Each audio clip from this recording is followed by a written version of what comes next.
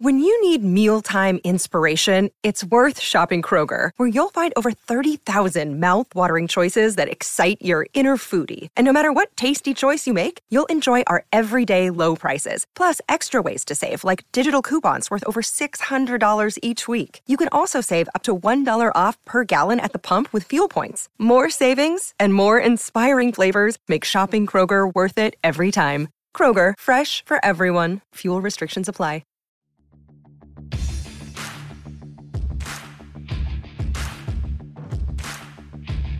Hey, I'm Ryan Mallory, and this is my Swing Trading the Stock Market podcast. I'm here to teach you how to trade in a complex, ever-changing world of finance. Learn what it means to trade profitably and consistently, managing risk, avoiding the pitfalls of trading, and most importantly, to let those winners run wild. You can succeed at the stock market, and I'm ready to show you how. Hey everybody, this is Ryan Mallory with Swing Trading the Stock Market. And today's episode, we're going to be talking about the separation and accounts, keeping things separated so that one strategy doesn't affect another. If you're a swing trader, you really don't want things being muddled together with long-term trading, or you're a dividend accounts, or maybe you're a futures trader and also do some options trading. It can be very difficult when the goals are different, when you have different aims, and to have all of that being put into one separate account. So going to talk about that a little bit. Going to talk a little bit more about cash as a position. I've talked about it some in a previous podcast as well, but I think there's still more things to be said about that. So we're going to talk about both of those elements. And today's email comes from a guy who wants to be called Johnny Cash. That's the name that he wants to go by, so that we're not giving away real names. Like I said before and in many other podcasts, I don't give away real names because you just never know if you end up regretting it. These podcasts are out there forever, so I never want to use personal information on here. So Johnny writes, Dear Ryan, I love the podcast. I've listened to you for years. If you select this question, please call me Johnny Cash, since in today's market, I feel like I'm walking the line. You answered another listener's question recently about cash. Being an options trader, I always hold tons of cash since I need to hold cash to secure puts that I sell. Today's 5% yield is a nice change. That was a great podcast too, as often I see traders bashing others as stupid for holding cash, which, by the way, that's absolutely insane. The allocation that you have to cash is just as important to how many positions you have. So again, I'm not going to get sidetracked just yet here, but he says, however, I have grappled for years about how many accounts to manage. I have had a non-margin account for my holdings that don't have options, like municipal bonds, MLPs, and CEFs. Recently, I moved them all into my margin account, thinking simplifying into one account would be an improvement. I kind of already am regretting it since I have too many holdings. So I have held a non-margin account for my holdings that don't have options like municipal bonds, MLPs, and CEFs. Recently, I moved them all into my margin account, thinking simplifying into one account would be an improvement. Kind of regretting that already since I may have too many holdings, so I may move those positions back. It's at the same broker, so it's just a ledger entry. I'm undecided. I know you have mentioned keeping your long-term holdings separate from your swing trades. Do you do this with separate accounts? With regards to multiple accounts, what things do you recommend? Thanks, Johnny Cash. All right, Johnny. So right off the bat, yeah, I have separate accounts, but most of the time you can merge those accounts together. Like, for instance, Fidelity, they usually have like a drop-down window, or you can click on your accounts and it'll just like list all the accounts that you have, tell you the money that you have in each one. Thinkorswim, or if you're using TD Ameritrade, I use the Thinkorswim software a lot. So when I go on there, I can have linked accounts. You essentially just go in there, you link your accounts. So even if it's like your wife's account or a kid's account, you can actually link all those together. It doesn't have to be actually under your name. It just has to be linked between both accounts. So what I like about the Thinkorswim being able to link the accounts together is that you can log on with one, and if you want to look at the aggregate, you can do that. You can see all the positions that you have, whether it's a long-term account, it's a short-term account, options account, divvy account, futures account, and you can see them by each class. So you'll see them sectioned off by equities, by futures, etc. And that's cool. I like Thinkorswim for how they display your positions in different accounts. I don't usually look at the entire aggregate as a whole. I usually like to just look at the individual account that I'm trading in, and most of the time that's just my swing trading account. So I'm going to be focused on that particular account and the positions. And the reason why I like to keep things separate is because, for one, what if you're let's say you're buying into Apple, right? And you have always had a long-term Apple position. Let's say you have been in the Apple position since 2006. You bought 1,000 shares of Apple. Well, in 2006, that stock was trading insanely lower, like dirt cheap compared to where it's at today. But let's say in your swing trading strategy, you're looking at Apple in the short term and saying, hey, the market's pulled back about 7-8%. Apple's pulled back as well. It looks like it's getting ready to bounce. I'm going to buy 100 shares of Apple right here. Well, if it's all the same account, you have this long-term position in Apple that's done phenomenally well, and then you have this short-term position in Apple that's just getting started. You don't know if it's going to be a successful trade. You don't know if it's going to be a winning trade. But if it's all one account, then all of a sudden, that 1,000 shares that you bought back in 2006 is being clumped together with the 100 shares that you bought just recently for a short-term trade. And then your entry price is being affected based off of the 2006. It's going to start, telling you what your average entry price is based off of what you got in at 2006, and then what you just got in that 100 shares at way higher. So things like that get affected. And that's important because if you have Apple from a long-term account, you want to be able to continue to view it from a long-term perspective. You don't want your short-term things to start meddling with your average entry price from your long-term, because in the short term, you're not going to be staying in those 100 shares of Apple for very long, especially as a swing trader who doesn't, for me personally, I don't believe in holding a stock through earnings when it comes to swing trading. I think there's too much volatility for that kind of short-term trading. So I'm going to be selling that within the next few weeks before they report earnings. But in the meantime, that's going to, play around with your long-term accounts, your long-term positions in Apple. So I think you got to keep it separate. You start to get into tax purposes, and I'm not a tax accountant by any means, and some of this might be even wrong, but I would imagine too that it could have some implications on what shares does your account by default choose. And I know you can adjust those first in, first out, etc., but you may not have the right settings on there to where instead of selling the most recent trades, you're selling the most early trades. So now you're taking long-term capital gains on a swing trade because when you got into those 100 shares and because it's in the same account as your long-term, you may not have adjusted the settings on your account, and it's selling your early shares that you got out of instead of the most recent ones, and you might not want that. So it creates a whole host of problems. And so combining strategies into one account really isn't a good thing. I think for me personally, at the bare minimum, there has to be a long-term account and a short-term account. But then when you start getting into options, when you start getting into like dividend plays, for instance, even from a long-term and a dividend account, let's say you weren't even a swing trader, I think those need to be separated because long-term, you're looking for growth out of your long-term plays. You're looking for stocks to go, from $100 to $150 over the next few years. Dividend accounts, it's not as necessary for these stocks, and a lot of them really don't move all that fast because people are buying them for their dividend accounts. Like there's one that I've had that's really been in the same place for years. It hasn't hardly moved at all, but it pays like a 7 or 8% dividend, and I love it for that. But if that was in my long-term account, might be getting a little annoyed that stock's never moving. So I think it's good to have things separated in that regard because you don't want one strategy that you have in the market having an influence on other strategies. So in my dividend account, I don't have these huge grandiose expectations for massive amounts of growth. I'm really wanting to just collect the dividends. That's what I care about. My long-term account, care less really about the dividends. Yeah, some of them get dividends, and those are nice too, don't get me wrong. But what I'm really looking for is for those big moves in price over the long term. You buy a stock at 100, hopefully in 10 years it's trading at 500 or 300, whatever it is. But I'm not really focused on the dividends. So I want to keep those separate because the dividend accounts, I'm interested in income generation. My long-term, I'm interested in the expansion of the price per share.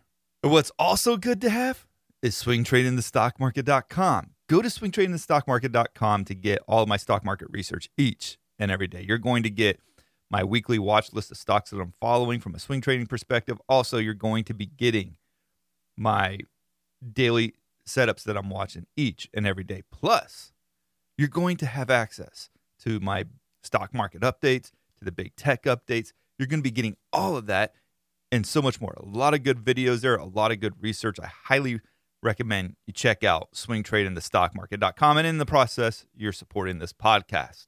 Another day is here, and you're ready for it. What to wear? Check. Breakfast, lunch, and dinner? Check. Planning for what's next and how to save for it? That's where Bank of America can help. For your financial to-dos, Bank of America has experts ready to help get you closer to your goals. Get started at one of our local financial centers or 24/7 in our mobile banking app. Find a location near you at bankofamerica.com/talktous. What would you like the power to do? Mobile banking requires downloading the app and is only available for select devices. Message and data rates may apply. Bank of America N.A., member FDIC. And the other thing that I would say about dividend stocks and long-term trading accounts and swing trading accounts, even like swing trading versus day trading can be separated as well, because swing trading can be very much different than day trading. Day trading, you're getting in, you're getting out the same day. If you're not doing that, it's not day trading, it's swing trading. So that can be very different versus what the market's doing from the first day that you get into a new swing trade to the 10th day that you're in the swing trade and you get out. In between, you're going to have days that the market's going higher, days that the market's going lower. But if you only look at it from a swing trading standpoint, you may have a bad day trading, but a good day swing trading. But you're letting the bad day and day trading affect your decisions and your swing trading. So you don't want that, because it's two totally different worlds. Day trading, you're looking more so at the 5-minute charts or the 1-minute charts or whatever time frame that you operate out of for day trading. But then the swing trading is usually like from a daily chart. And so you can't muddle those two things together and allow one to make decisions for the other. And then if you're having an emotionally charged day as a day trader, you don't want to be like, screw it, I'm stopping for the day. But you also decide to just make a panic sell on all of your swing trades, which were actually doing really good. But because you're having a really bad day trading day, you go and mess yourself up. So we don't want to do that either. And there's going to be years, too, where your long-term account does much better than your swing trading account, or your swing trading account does much better than your dividend account. I don't think this year has been really good for the dividend stocks at all. I mean, dividend stocks have been getting destroyed. I mean, you look at some of your big players like Verizon, AT&T. Look at NextEra Energy, that hasn't necessarily had a great dividend over the years, but it's been a very steady stock. That stock has gone from $93 or $92 a share all the way down into the 40s over the course of the past year. So big moves in some of your more consistent dividend plays. I've been seeing KO, Coca-Cola, getting slammed. And so there's a lot of dividend stocks out there right now just getting absolutely railroaded. You look at MMM or Altria, MO. I mean, over an 8% dividend in Altria and in Verizon. Their share prices are getting destroyed. A lot of your value plays are getting hammered at the expense of the overall market. And you look at, for instance, right now, we've seen about an 8% pullback. We finally got a bounce this past day in the stock market. But up until that point, 4 out of 11 sectors were trading higher on the year. And the fourth sector, which was industrials, was only up like 2% on the year. That means everything else outside of communications, technology, and discretionary are all in the red. That's your financials, your energy, your real estate, utilities, staples, healthcare. They're in the red. And why is it that you have just like 3 sectors that are going ape?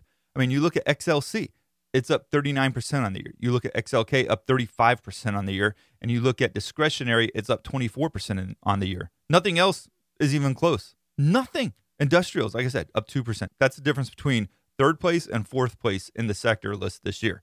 You look at utilities down 18.8%, staples 10.6%. There's some deep red in the market right now, but if you just look at the NASDAQ and the S&P, everything looks like it's a sensational year. It's because of big tech. So unless you have a portfolio that is only big tech, and when I talk about big tech, I'm not talking just like stocks that are in the tech sector. I'm talking about Amazon, which is discretionary. That's why discretionary is up 24%.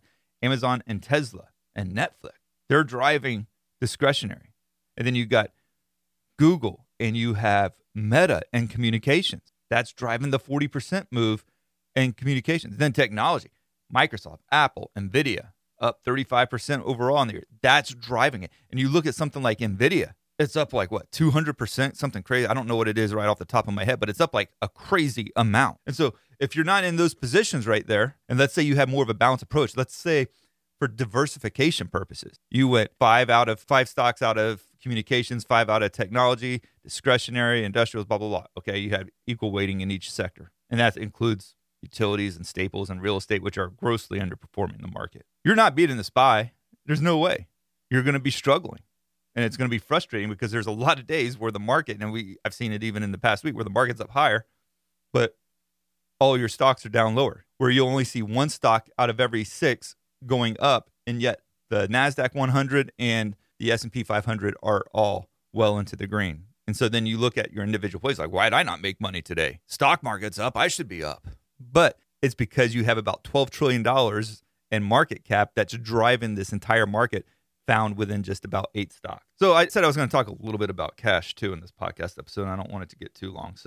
But there was a little bit of cash references from the name Johnny Cash to being harassed about from people online. I guess, if you're looking at things on Reddit or StockTwits or Twitter, you have people out there that'll make fun of you for holding cash. And it's true, but cash is paying 5% right now.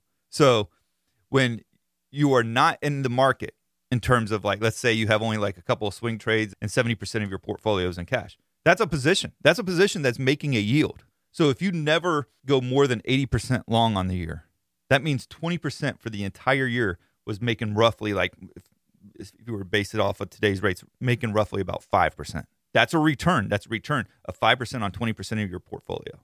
That's not bad. That's great. Because when we have cash, that means that there's not a complete certainty about future market direction. That's what it really should be. If you have 100% certainty of future market direction, 100% certainty, which I've never had, I should be 100% long if I had 100% certainty. But when you're in a market like right now where you've seen a pullback of 80% and you're starting to get a little bit of a bounce, I think there's a little bit of a bounce coming here. So I'm going to be adding a little bit of position to the market here. So for instance, on Thursday, I bought into Microsoft. On Friday, I added some Meta because there was an increased belief that we're going to be getting a bounce. That's based off of my technical analysis, some of the indicators that I rely heavily on for gauging oversold readings in the market and the potential for a market bounce. So I was taking money from cash, putting it into equities because I was having a little bit higher of a confidence in the market overall. But I'm still 70% cash. Why? Because I don't have a level of confidence that would make me want to have 50% of my money in the market, or 60 or 70 or 80%. About where is that right now? At about 25%. In 2022, I did really good shorting the market. It was a great year for shorting. But most of the time, I would say I was probably 70 to 80% cash most of the year. I was using the volatility from the market as a whole to be able to manage my risk and be able to extrapolate pretty good gains because there was so much volatility in the market in 2022 with some of the heavy sell-offs. You would get days where the market was down 3 or 4%. I didn't have to have a 100% portfolio in order to make an outsized gain. I could do it with 1 or 2 positions on a swing trading standpoint. But all that other cash is making a return because you can make roughly 5% just by being in cash right now. If you enjoyed this podcast episode, highly encourage you to leave me a 5-star review. Whatever platform that you're listening to, make sure to leave me a review. I really do appreciate those. There's a ton of platforms out there. iHeartRadio, you've got Spotify, which Spotify is my favorite one. That's the one that I use. You got Amazon. Apple is probably one of the most popular ones. Leave me some reviews on there. I really do read the reviews. They mean a lot to me. And make sure to check out swingtradingthestockmarket.com to get all my stock market research. And keep sending me your emails. Keep sending me your letters. I want to hear what you guys have to say. This is what the whole podcast is based off of. Got to have your stories. Got to have your questions. Keep sending them to me, Ryan at shareplanner.com. Thank you, and God bless. Thanks for listening to my podcast, Swing Trading the Stock Market. I'd like to encourage you to join me in the SharePlanner Trading Block, where I navigate the stock market each day with traders from around the world. With your membership, you will get a 7-day trial and access to my trading room, including alerts via text, email, and WhatsApp. So go ahead, sign up by going to shareplanner.com/trading-block. That's www.shareplanner.com/trading-block. And follow me on SharePlanner's Twitter, Instagram, and Facebook, where I provide unique market and trading information every day. If you have any questions, please feel free to email me at ryan@shareplanner.com. All the best to you, and I look forward to trading with you soon.